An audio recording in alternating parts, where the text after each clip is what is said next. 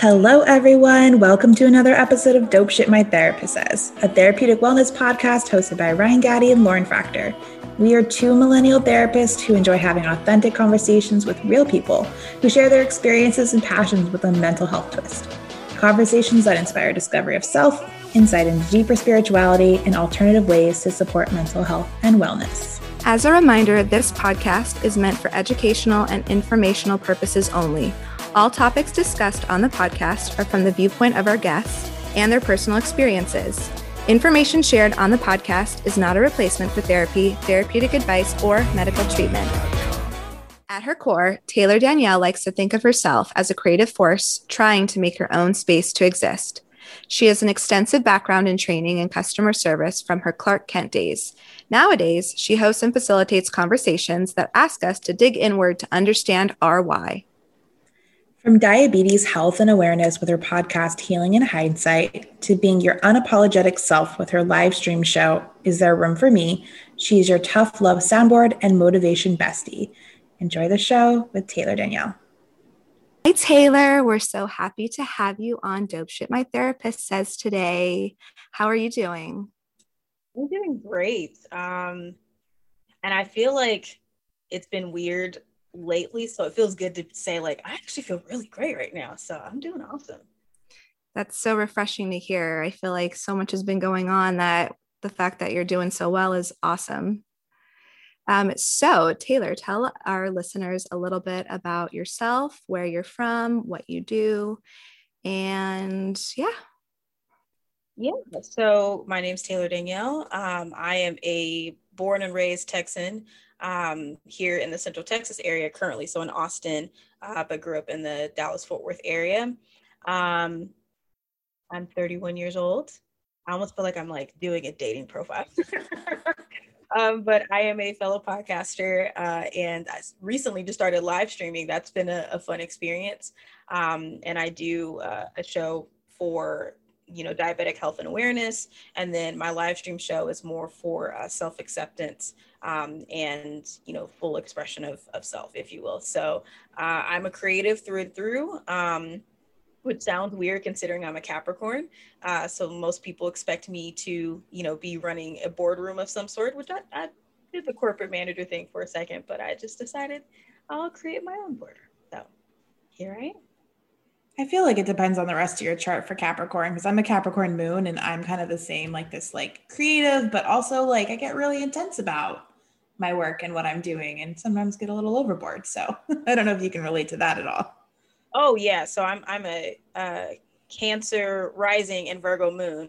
So definitely a lot of interesting mixtures there. And then I have Capricorn in like 5 of my houses.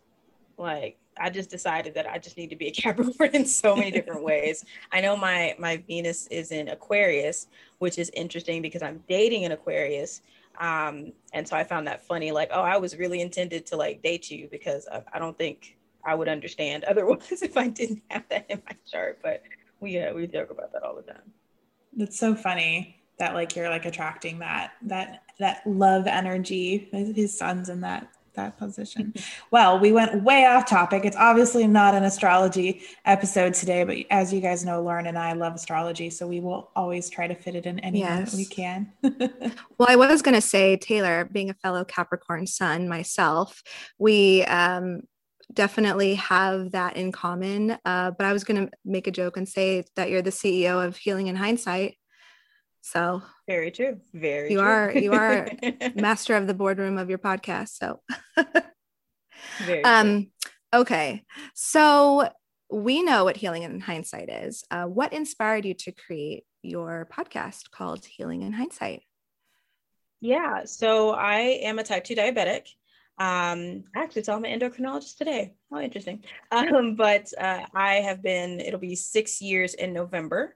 I was diagnosed at 25 and I've been aware of diabetes because both of my parents are also type 2, but I didn't pay close attention to it in regards to me until the year before when I was trying to actually prevent my diagnosis, but like in the like absolute wrong way, fad diets, all the crazy things that definitely did not help at all. And so when I got the final, diagnosis, I only had my parents to kind of give me a taste of what it's like. But at the end of the day, you know, they're older and they weren't living the same kind of lifestyle that I was. So, you know, it's 2015. It's the internet. Blogs are the new thing. Instagram is just really, you know, kicking up. And so I'm like, all right, I should be able to find some people online to kind of get their experience and figure out how to manage this, but still be a young adult, still want to go out, still want to, you know, do my professional career, things like that. And so I hop online and I'm looking up, I think Blogger was still like the bigger thing back then. It was kind of the competitive version of WordPress. But I couldn't find anybody. I found a lot of type 1 folks. And usually they were either parents of somebody with type 1 or they were type 1 themselves. And a lot of them, you know, with the exception of like recently, a lot of people have been diagnosed with type 1, you know, at later stages in their adulthood. Most of them were diagnosed when they were kids. So they've figured out the groove. You know, they went into their teens and their, you know, young adult years already having to manage. But me having spent most of my life having, you know, not having to think about that, it was very new for me. And so I'm looking, I'm like, there's nobody around. Okay, well then what do I do? Like, how do I figure this out? And I've never been one to be shy to step up. I used to purposely hold myself back because I'm like, you know, I don't want to overstep. I don't want to seem like I'm doing too much or being extra, but I just couldn't help it. And I was like, okay, this isn't here. I'm seeing a need. I don't see anybody that looks like me. I don't see anybody my age. I don't see anything in relation to type 2 that could really help me work this into my day to day. Well, shit, I guess I'll do it myself, you know? And so I'd been wanting to start a blog. I didn't know what for. I do love writing. And so I thought at the time, okay, yeah, I'll write about it and it'll be cool. And, you know, nutrition and fitness were really picking up at the time online. So I'm like, yeah, this will be great. And maybe I can turn it into something, I can get paid, whatever. But it flopped, like 4 years flopped. I actually started this back in 2015, but just struggled with it because when you're writing something, it sticks so much harder. And so I'm like, okay, I feel like I'm doing a research paper every time I want to write a post, even though it's from my perspective. I still want to make sure I'm pointing people in the right direction in terms of medical resources, because I'm no doctor, no dietitian, no nutritionist, none of that. I went the complete opposite direction of any medical profession. So I struggled. And then my professional career started to pick up. I was a manager and trainer in my Clark Kent days, if you will. And you know, it was really exciting for me because I was experiencing promotions for the first time. And I know it's like millennials, we are, you know, kind of taking over the corporate space. So it was nice to feel validated and to move up in positions and not be entry level anymore. So I let that take over. You know, I made that my excuse for why I couldn't really pay attention to my side of my blog. And so pandemic hits, you know, if we fast forward, and, you know, like so many other people, I was laid off. And in the midst of me, you know, job hunting, I was like, well, maybe this is the opportunity that I need to finally do something with this. Because I kept revisiting my blog. I redid my website like 3 times. And I'm like, why do you keep redesigning your website? And you got like 4 posts up there. I'm like, can you not like waste resources trying to do that? But, you know, my best friend did my logo and everything. And I'm like, I don't, you know, she gifted it to me for my birthday one year. And I'm like, I don't want to waste this. Like there's, you know, she and I had to have conversations all the time about like, you can really do something with this. And I just kept thinking back at how surprised people were when they found out that I was a diabetic, and just the passion and the conversations we would have, because then I would get on my soapbox about the food industry and the, you know, pharmaceutical industry and, you know, the stigma around diabetes, because again, people were like, oh, I didn't know that. I'm like, do you need a big ass neon sign to say I'm a diabetic? Like, feel sorry for me? I don't want that, you know? And so I don't know what it was. I just moved into the space that I'm in, and I'm like, oh, duh, Taylor, just do a podcast. I've been listening to them, you know, for like 3 years now. And my dad, you know, is a musician. So I grew up in studios, and I'm like,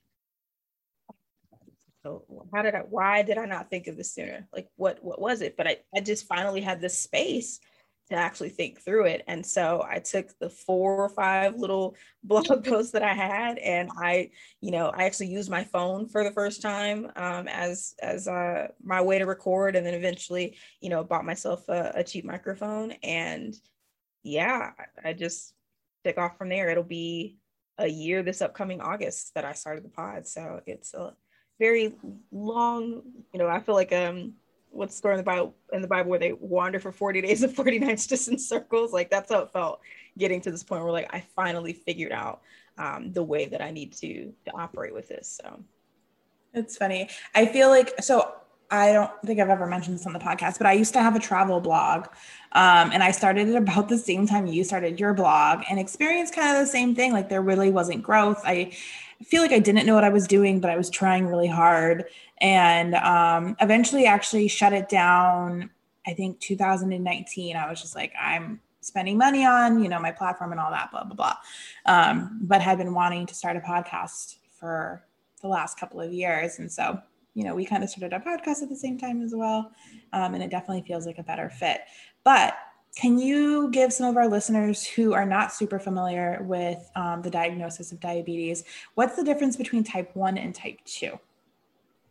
Yeah, so the easiest way that I could help you differentiate between the two, and I'm going to use this loosely a little bit because now there are more types that are coming about that can also fit one of these categories. But for the most part, type 1 is insulin dependent, meaning their body does not make it at all. So they have to manually administer it to themselves in order for them to use the hormone to do what it needs to do, which is feed your body energy, right? For type 2, we're insulin resistant. So I'm making insulin, but my body is rejecting it. It doesn't seem to recognize that it needs to. I like to think of insulin like the person who gets you on the VIP list, like you meet somebody and you're wanting to go to this like hot party or whatever, and they're like, oh, I can get you in, don't worry. And then you show up and they, wave at the bouncer and they're like, oh, yep, go right on in. That's what insulin does for energy. But when you become resistant, you show up to the bouncer and the bouncer is giving you the steel face of like, you're not getting in. Sorry, you got to wait in the back of the line. And so what happens is with either one, the sugar, which is the most common energy in your bloodstream, builds up. It's not meant to stay there. It's meant to get dispersed to all parts of your body, and your body utilizes that to sleep, run around, whatever you do. It's your gas, just like a car. And so when someone is insulin dependent, they need to manually inject it so that way they can use it. Otherwise, it can cause damage. For someone who is insulin resistant, we have to use either like oral medication. Some may have to end up on insulin. It just depends. But we need some form of, outside help to get our body to remember what is in our system and to use it. Otherwise, it can still cause damage. So. Thank you for clarifying. My grandma had type 2 diabetes, and all I remember was her and injecting needles and sugar-free candy. And I feel like, how has the conversation changed nowadays, especially someone like you having this platform to educate, but also to share your own experience about being diagnosed with diabetes? It's just not something that people who aren't in that realm are really going to, do their research. So it's nice to have someone who's talking about their own experience. But how has the conversation changed at all, even since your diagnosis a few years ago? I think the biggest change is the community has grown so much. When I decided to start the podcast, I hopped back on Instagram because I'd started the account, but I didn't do much with it, right? And I'm looking and I'm searching hashtags and I'm like, oh, we're here, like we're everywhere, like what, and it was freaking me out a little bit because then I started to feel a bit of imposter syndrome. I was like, well, do I need to say anything? Y'all seem to get it. Like y'all are out there doing the work. Let me calm down. But seeing more people actually started to motivate me, and I saw it more as collaboration than competition. And so to start to see not only the conversation happening more, and it's more, folks around our age. a lot more people are being diagnosed with type 1, or they call it 1.5, because normally it's when you're a lot younger. The genetic mutation happens so much, earlier in life. And so it's caught sooner or later. But now with, the late onset version, something within your system is starting to, kind of what diabetes, especially in type 1, can do is it's attacking the beta cells that helps to create the insulin. And so something's going on as you're going through life to where those beta cells are, being attacked, or they're not, recreating themselves or whatever. And that's how you end up in type 1, because you have to manually inject the insulin. So you're seeing all of these people, all of these organizations that are suddenly here. And part of it is because diabetes is one of the top 10 deadliest diseases in the world. And especially with the US, like, we're getting hit pretty hard. There are some other countries, India is the first one that comes to mind, that are also having like a huge surge in diabetes cases. But, the community springing up so much and so vast is like the biggest change that I've seen. I would think that the other part is, our generation, we're pretty vocal. I feel like Gen Z owes us a thank you. No shade, but I do, because we have come into our own. We're starting to, take the stuff that mattered from the generation before us, but also say, okay, we need to make a few changes, and not stick to our old ways. And so we're speaking up more, and we're sharing more, and we're deciding not to take things laying down. I grew up with a grandmother who was on dialysis, and she was also diabetic. And I didn't know until after, she had passed, and asked my mom, I was like, wait, was the diabetic? Oh, because she had a pharmacy literally in her house. And so when you don't have those conversations, it's hard. And then watching my parents go through it, I got a little nervous. And so as you're seeing your parents go through something that could potentially affect you, and at least for my case, it did, I think we are just wanting to get ahead of that curve a little bit faster. And diabetes is just creeping up way more because, you have the whole movement about trying not to have obese kids and all these other things. So you're seeing all these different health, I don't want to say fads. I feel like that makes it a little too gimmicky, but people are just becoming aware of their health a lot sooner. And I think it's just causing this shift with us to check in and see what the heck is going on. But I think just the broadness of the community and the, how loud the community is being now is what created such a big change and a big wave to where it's kind of at the forefront now of most conversations. After you got diagnosed, can you kind of walk us through, how you felt about that? Did that impact your mental health at all? And kind of where did that journey take you? Yeah, it definitely did. Like I said earlier, I tried to prevent my diagnosis. The year before I was concerned, I was at my heaviest in weight. I went to a doctor who was an ass. He was an, and I'm telling him like, hey, both of my parents are diabetic. I remember having a conversation with my dad about, what symptoms did you experience? Because I didn't know that my dad was until I just noticed he was taking more, I thought maybe they were vitamins, but more medication, because my mom was the one that had the huge impact. I was like 8, 9, somewhere in that, almost early preteen age. And I just knew everything was sugar-free, and peanut butter and jelly didn't taste good anymore because I don't know what I'm slabbing on this, but it's gross. That's all I understood is mom can't have sugar. But my dad, it was a little bit more quieter. He didn't make a big fuss about it. And because my mom was the main one doing all the cooking and stuff like that, it seemed like he just integrated into it a lot easier, and he just did his medication routine. So when I talked to him about symptoms and all that kind of stuff, I just became hyper aware. And as I was struggling with my weight and my body image, I go to the doctor, I'm fine. After pretty much like begging him to test me to be sure. And the following year, I'm having faint spells. My mouth is getting really dry and sticky, forcing me to drink water because my body's trying to flush out all the sugar that's just hanging around in my system.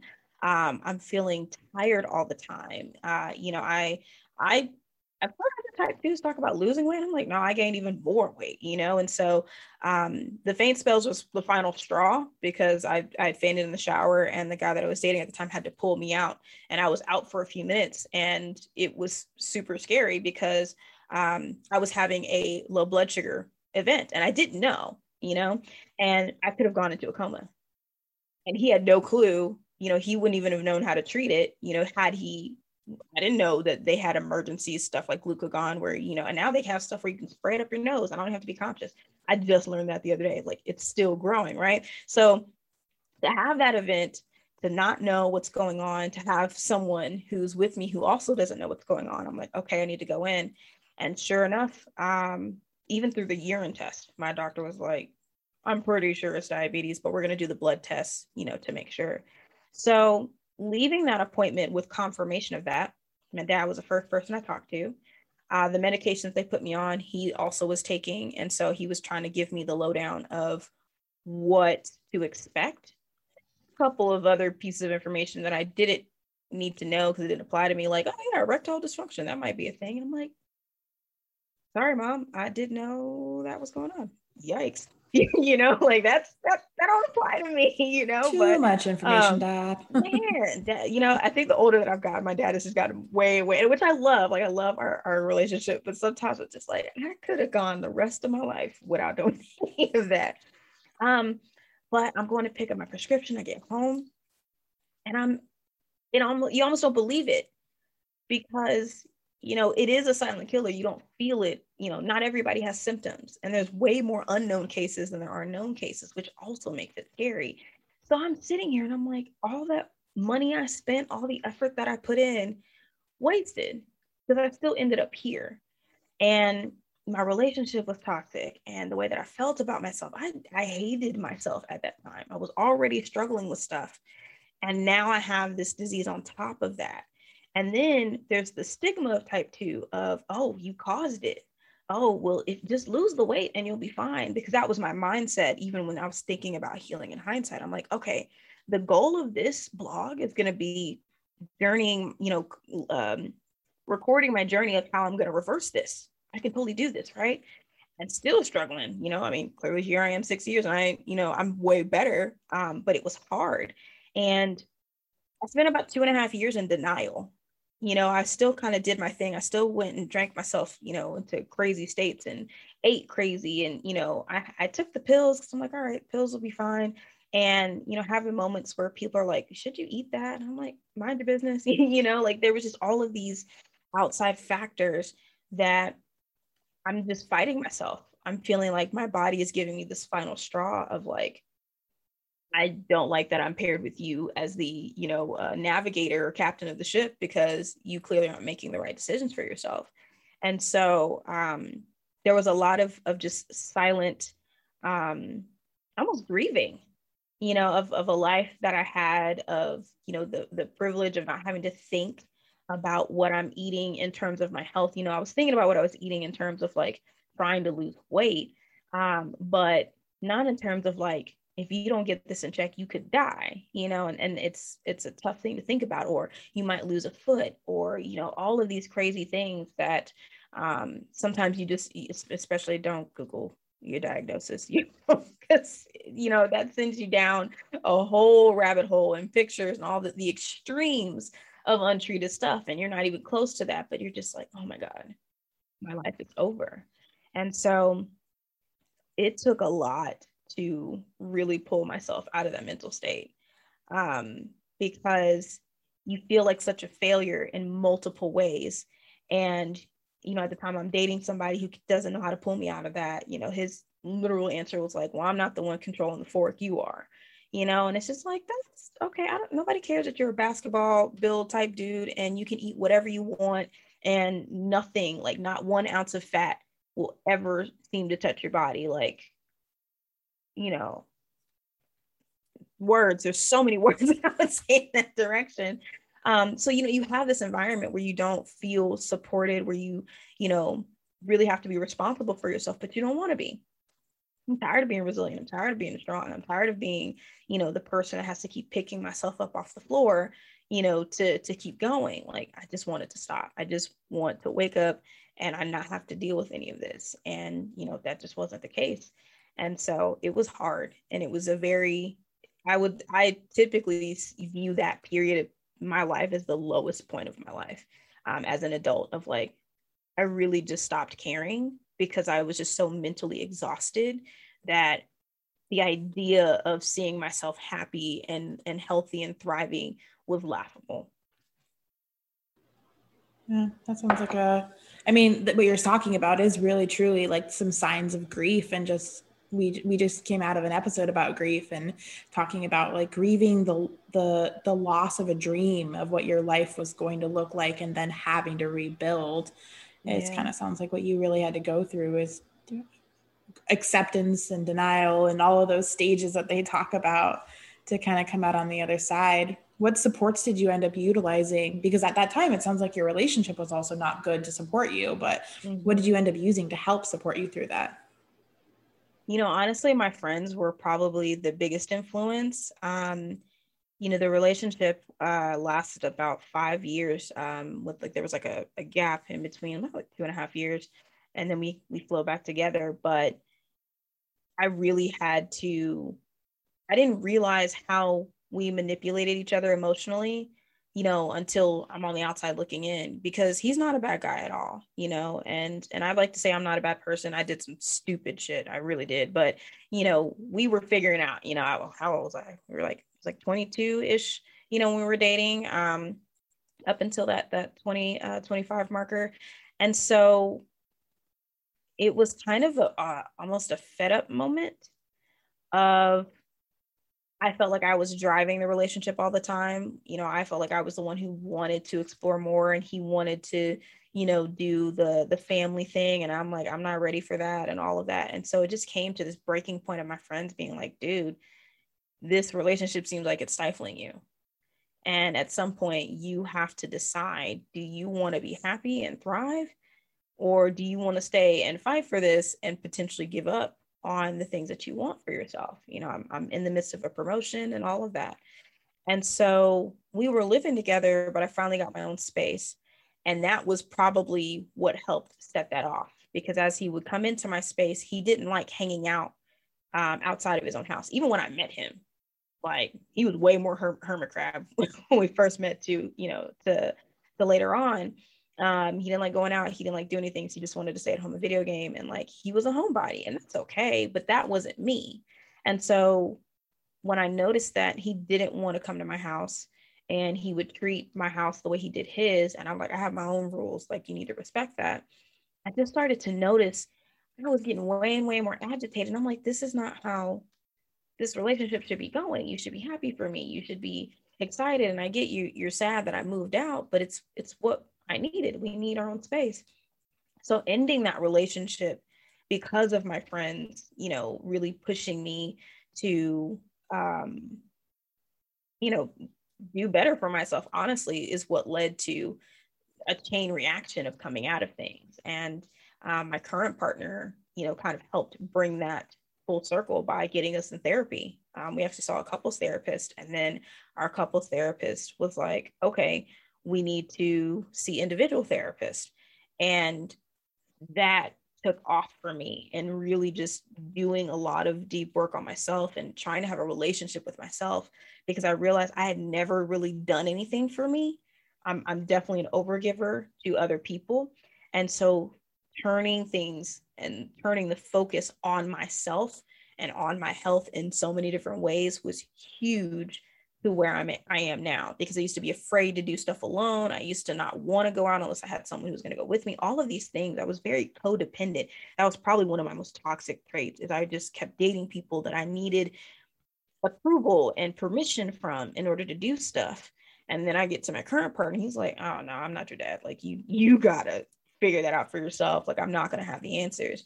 And so yeah, my friends and therapy, and finally listening to myself in the warning signs, and just like, get out, dude, like, get out of this, because it's driving us crazy.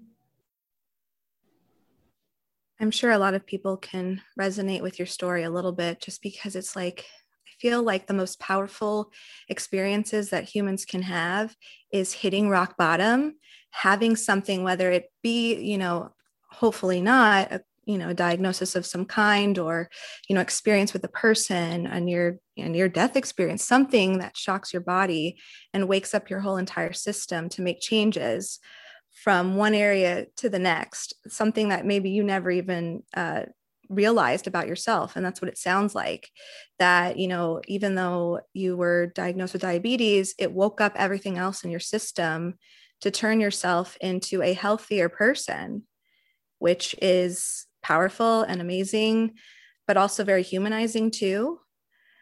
And obviously we're huge advocates for therapy, and I'm really glad that therapy has worked for you and that you're still at it, which is wonderful.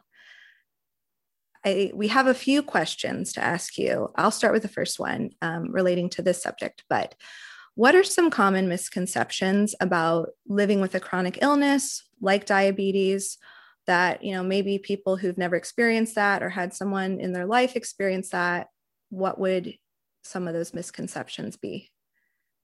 That weight is the driving factor. It is a factor, but it is not the ultimate factor. That's a big one, especially with diabetes, is that, adjusting your weight will fix it. And that's not it. The other thing is like, eating too much sugar, will do it. That's not it either, and so, although you hear terms like blood sugar, all that kind of stuff come up, glucose, whatever, it doesn't necessarily mean that is the determining factor. I think the biggest one for me is that it doesn't have a look. I think people have tried to put diabetes in a visual, so that way you know it when you see it, and there just isn't. You literally could be next to anybody, skinny, curvy, tall, short, black, white, whatever, like anybody can deal with this and potentially run into this, whether that's directly or indirectly. And so thinking that, losing all the weight is the answer to it, thinking that it has a look to it, and that, if I eat a bunch of sugar, then I'm suddenly going to end it. You hear it as a joke all the time. They just had a plate full of diabetes in front of me. It's like, did they, I get it. And I'm guilty. I've laughed at it before, but I have it. So I feel like I have a free pass to make fun of myself, but it's one of those things where you hear all of these comments and things. And it's just like, that's not exactly it. They're factors, but it's not the driving force. So. Yeah, definitely heard that when I was younger. I'm glad that the conversation's slowly changing, because I've heard all of those misconceptions, and you just verified that they're still, floating around. But luckily, people like you can kind of shut it down, or, if you feel like informing someone of what it's really like, because you don't have to do anything you don't want to do. But the fact is that that's something that you've been doing with your podcast, I'm sure, in your daily life. But so going off of that last question, what are some things that haven't helped you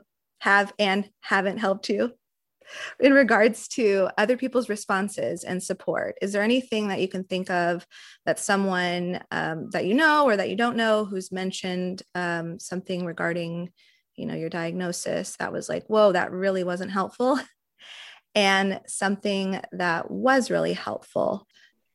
I think the thing that hasn't helped is other people policing me with my diagnosis.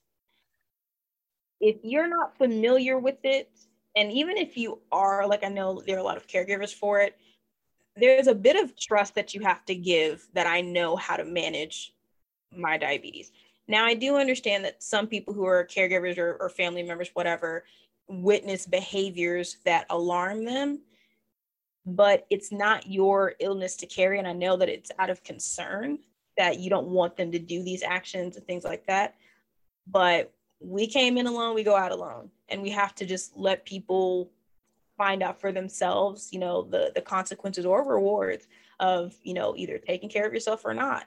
But policing other diabetics when you don't have it is like, if they didn't directly say, hey, if you see me picking this up, smack it out of my hand, you know, fall back. Because early on hearing like, can you eat that? Are you sure you should have that?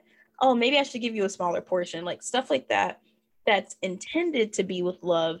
It's hurtful because it just makes you feel excluded from everything, which is already a battle, you know, by itself. If I can't eat this, I can't eat that. I actually had a moment the other day where I'm just like, I'm so frustrated because I'm hungry and my numbers were crazy that day. And I'm just like, I feel like I can't eat anything because I'm just going to send my numbers off. And because I see that and I know better, like if I were to reach for this, that's not going to help me. I'm going to feel bad. And I don't want to feel bad. I just want to feel normal for a second where I can eat something and I don't have to think about, oh, is this going to send my numbers crazy? So don't police. Like policing people is a big one. I will say something that has helped is getting educated about it. And that's usually through just community. I never knew that I needed to see an endocrinologist until I met other diabetics, mostly type 1s, because type 2 is usually managed by primary. And I didn't know that. I didn't know there was a whole doctor dedicated to doing that. So finding that information out and doing more research and then seeking those resources out has been really helpful, because now I'm on a medication regimen that is, my numbers are way better. I now have technology like a CGM that helps me see every second of every day where I'm at, and I'm not having to guess, you know, on how to adjust on those things. So, you know, doing more research into advancement in, you know, my illness has been super helpful, and getting with professionals has helped a lot. So with some of the tips that you had given for like what not to do, what are some of the most helpful things that friends or people in your life have done to support you during this time? I think the best one that I've noticed, especially with my partner, is asking, what should I do if you have a low episode? Or, you know, now that I'm wearing a CGM, if your alarm goes off and you're really low and you're not waking up or whatever, educating yourself about the condition that your friend, family member, or partner is going through, so you can be prepared, is really helpful. Something that I shared when I was doing a live with a fellow diabetic was, you know, having snacks around the house. You know, he keeps fruit snacks in the house, like having juice, because sometimes whenever you're experiencing a low, chewing and that whole digestive process is going to take a minute for your blood sugar to climb.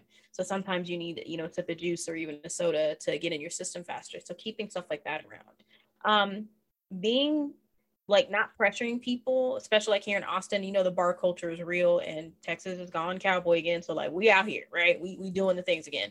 So if you're going to be bar hopping or whatever, like, and I say, hey, I'm going to hang back. I'll meet you guys at the next spot, you know, not pressing, no, I don't do that. You know, just come on, do another shot, drink, you know, like that kind of peer pressure, like ease up on that, because nobody wants to openly say, I need to go take my insulin. So I need to hang back. I need to find a bathroom that ain't gross, you know, or whatever. Like nobody wants to say that. And although my particular group of friends, I'm actually friends with nurses too, so like they get it. You know, finding people who respect those boundaries of, it's not that I'm not willing to hang, I just need to do what I need to do. Sometimes even if that means I got to go home, like I can't, you know, drink the same way that I used to. I can't, you know, do, well, I can, it's just not the wisest thing to do, right? Because, you know, one thing that people don't realize, especially for diabetics, like if you're drinking, which can kind of create the environment of having a low, and then later on that night you go to sleep or you pass out from drinking, and then you have a real low and you don't have anything in your system, for like that can cause problems. So, you know, just friends and family who keep the right things in the house, who respect that I might need a minute, you know, or even folks who would check in, they're like, hey, how are you? Like, do we need to stop and eat something? You know, are you good? That goes miles, because I've definitely had moments where I normally pack something, you know, I try to keep more fruit snacks in the house so I can just easily throw it in my bag or whatever. But y'all know clutches aren't designed to be convenient. Like, it's a miracle if they hold your phone, right? So Right. sometimes, like in those moments, if my partner has cargo pants, I'm using every pocket. Put these fruit snacks here, put these crackers there, here's a little mini shot of a Coke or something, because I might need that and my bag might not be able to accommodate that. So just educating yourself on what is going on and what those episodes can look like, because there are even moments, low blood sugar can sometimes come off like you're drunk. So if we're already drinking, you know what I mean? Like, you might not even be able to tell. It's funny because I tell people, when you say you're hangry, and that short agitated feeling and you start to get kind of hot, it's like you're experiencing low blood sugar. So if you don't like feeling hangry, you might want to keep some snacks around. That's basically what we're dealing with all the time, is our bodies just naturally throwing us into this hangry state, whether we like it or not, and so when people take the time, to educate themselves, they don't put it all on you, and they try to create an environment that ensures that you're able to get what you need. That means a lot. When people question me about like, hey, where are we going? And they're like, just come out. Like, I need to know, because if we're going to a restaurant or we're going to a bar that serves food, like, I need to know this so that way I can peep the menu ahead of time. And if I need to eat ahead of time, then I'll do that. Like, I have to kind of plan. I still go have fun, but there's some extra steps that go with that. So people who don't put pressure on you to unravel that why, or, keep things to help you, really goes a long way. Those are some great tips, really. And they sound so basic, but it's still really helpful. I feel like we lose some of that, when we question why someone is or isn't doing something. And it's like, it has nothing to do with you 99% of the time, but maybe I don't want to like shout it from the rooftops that I need to go take care of something. Yeah. Some of what you might have said might also be part of our next question. But what are some important self-care tips for people who are newly diagnosed, or someone in their life who's newly diagnosed, that you feel like would be really helpful? I feel like one of them is definitely communication, communicating how you're doing, what you need. I gathered that from what you just said, but is there anything else? Yeah. Don't try to ignore the hard days. I think that is probably the biggest form of self-care. I know we can celebrate the good stuff or whatever, but when you have a hard day, it's okay. And to let people have that, I literally had a really tough day the other day. And I was hopping on the game with my partner. So we're chatting through our, Xbox chat thing. And I'm like, oh, I'm just so frustrated. Like, I just want to eat. I'm hungry. And I have to think about what I'm eating because my blood sugar is actually already kind of a little elevated. I just kind of word vomited. And he's like, it's going to be okay. Like, you know, it's going to get better, but like, just do what you need. If you're hungry, eat. Don't feel like you need to starve yourself just to get your numbers in place before you can. So, don't feel like you have to ignore, or like you have to do drastic measures to get yourself in the right range, because you don't want to make yourself feel even worse simply because you're being human.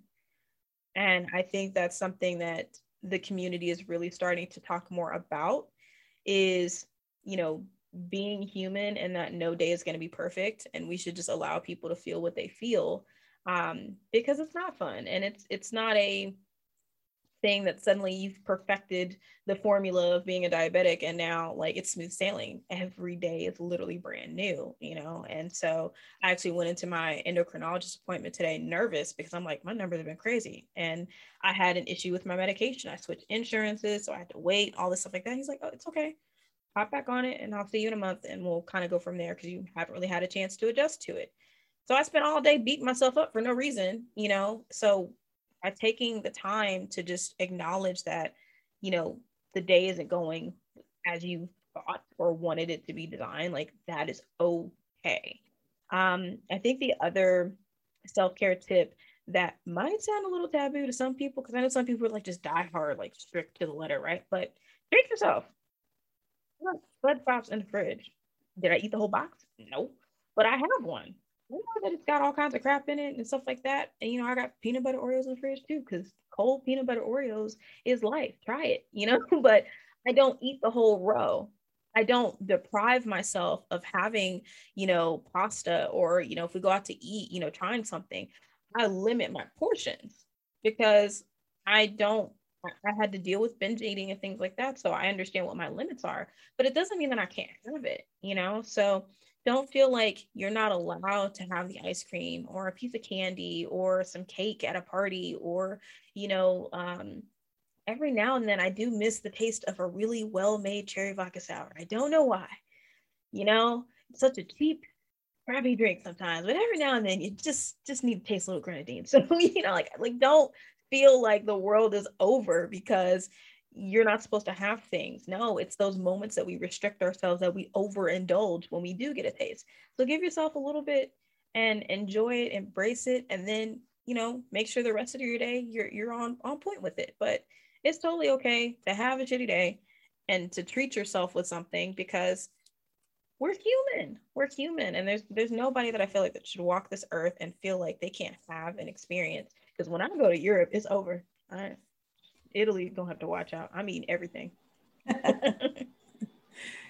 I think that's such great advice for everyone, whether you're living with a chronic illness or not, is that, we need to try to find that balance in life on how to take care of ourselves, but also still live life without intense restrictions. Because you're right. I think the more intense we get with restrictions, the harder it is to actually be balanced and be happy. And then we kind of go one way or the other, which, can turn into a whole lot of stuff. You've given so many great tips and ideas and things to just for people to think about, on how to be more supportive to others in their life.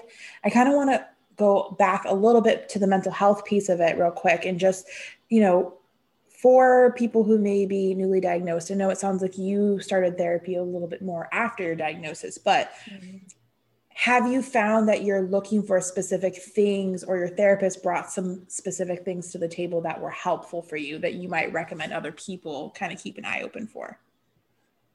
Yeah. And it's now like my new favorite thing, shadow work.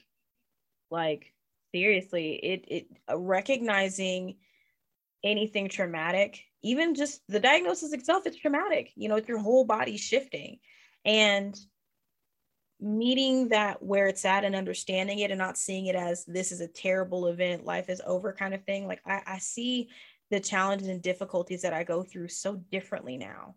I don't, I'm still human in that, like, I'll have a moment of like, oh, are you kidding me? Like, ready to flip off the tables.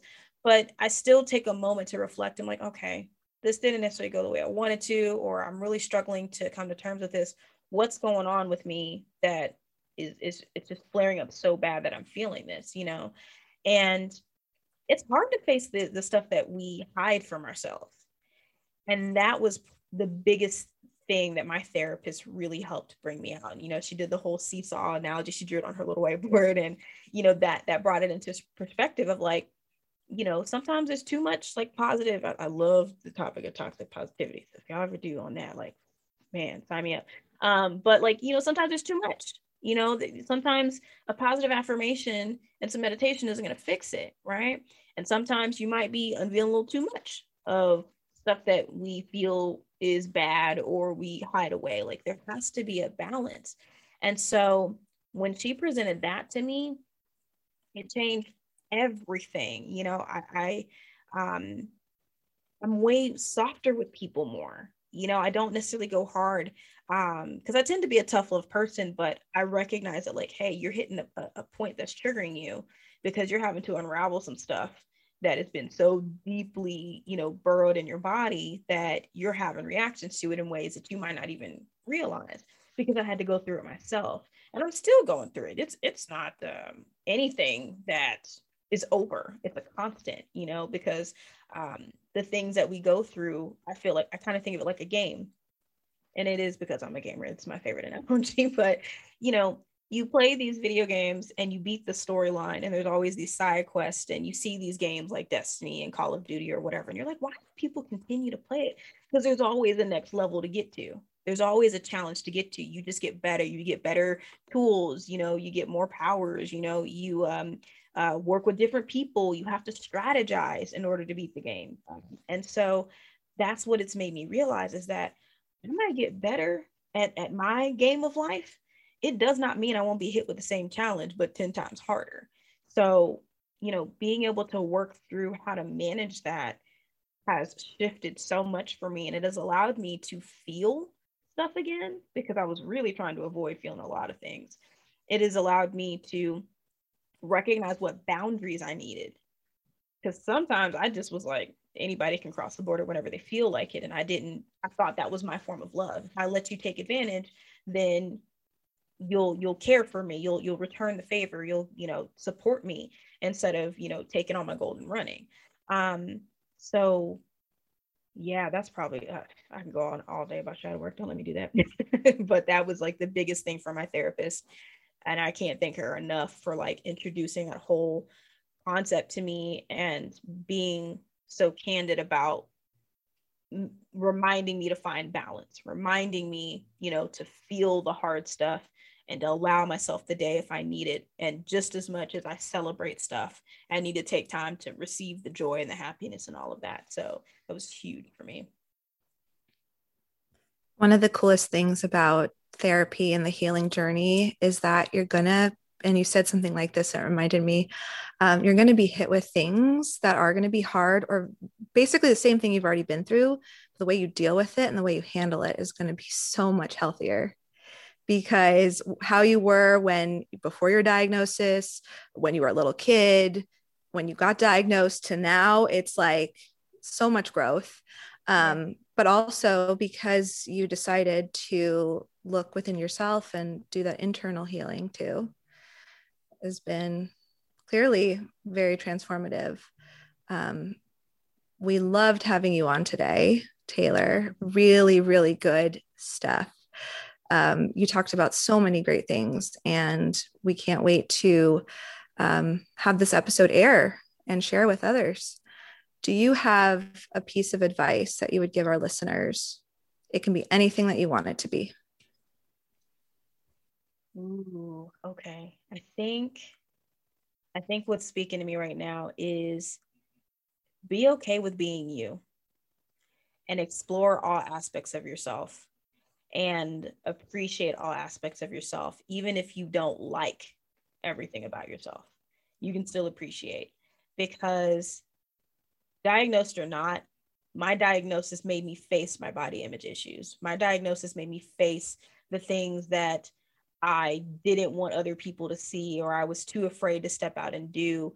And, sometimes, granted, I would never say like, oh my God, I'm proud to be a diabetic. I think if I had the opportunity to be like, whoop, can get rid of it, I would, you know what I mean? But I am grateful for it, even though it's something I didn't want. If it hadn't happened, I probably would still be with that dude. I probably would have let him convince me to marry him. And who knows, like I would have done so many things differently because I didn't have something to push me to slap the hell out of me, basically, to wake up and get out. So, don't wait till that moment. Don't wait until something crazy happens. Your body, your subconscious is already sending you signals of like where you need to be and where you don't. And if you're in a situation where you need to get the hell out. So really just dig deep into being you. Date yourself, love yourself. Man, dating myself was like the coolest thing I'd ever done. My sister told me, it's like, I take myself on dates. I'm like, you what? Wait, what? I'm like, the first time I did it, I'm like, this feels amazing. So, just really, we spend so much time learning about outside things. Learn about yourself, because you think you know everything about yourself until you figure out that you don't. So be okay with being you and figure out all the nooks and crannies of yourself, because you'd be surprised at what you might unearth and what you might learn and how you can really tune in to your spidey senses, if you will, to help you navigate and move and face some of the challenges that you have.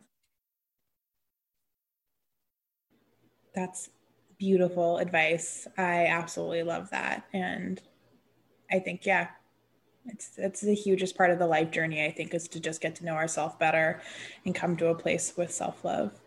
Where can our listeners find you? Where can they add you on socials, listen to your podcast, your live streams? Give us all the information. All right. It's a mouthful. So I'm so sorry that I should apologize, but I get everybody's bombarded with a lot of things. So if you're willing to lend me your time, you can find me in 2 places on Instagram. For what I'm doing personally, it's at just Taylor Danielle. That's Danielle with 1 L, Daniele. If you want to check out my podcast and learn more about the diabetic space and hear from other people and their stories and allies, like the 2 ladies here who have graced the pod as well, it's going to be at Healing in Hindsight. My live stream show, I just started it and it's been really cool so far. I'm streaming on Twitch and YouTube. So you can go to twitch.tv/just Taylor Danielle. And I'm live every Wednesday afternoon, 3 p.m. Central Standard Time. I'm usually on for about 2 hours. And we talk about if you like the self-love, learn about yourself stuff, that's pretty much what I'm talking about for the most part. I touch on my diabetic life, but it's a deeper dive into self-acceptance because it's something I'm really passionate about aside from my diabetes stuff. So healinginhindsight.com if you want to learn more about the show, connect with me, share your story, all of the things. And you can find the pod wherever other pods are available because there's so many: Apple, Google, Amazon, Spotify, Stitcher, there's a list. So Healing in Hindsight podcast, just Google it, it'll all pop up. Well, you're not busy. There's a lot of great ways to connect with Taylor. So hopefully everyone checks out her podcast too. It's really great. And yes, we were a guest on her podcast and we were planning on having her on our podcast anyway. So it worked out lovely. So make sure you check her out. Thank you so much, Taylor. It was so great having you on and can't wait to connect in the future, Taylor. Thank you guys. This has been awesome. I really appreciate the time.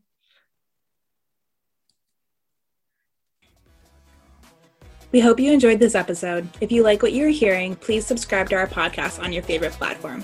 And if you feel called to, rate and review and share with the people in your life you think would like us too. For more info on this episode, check out the show notes.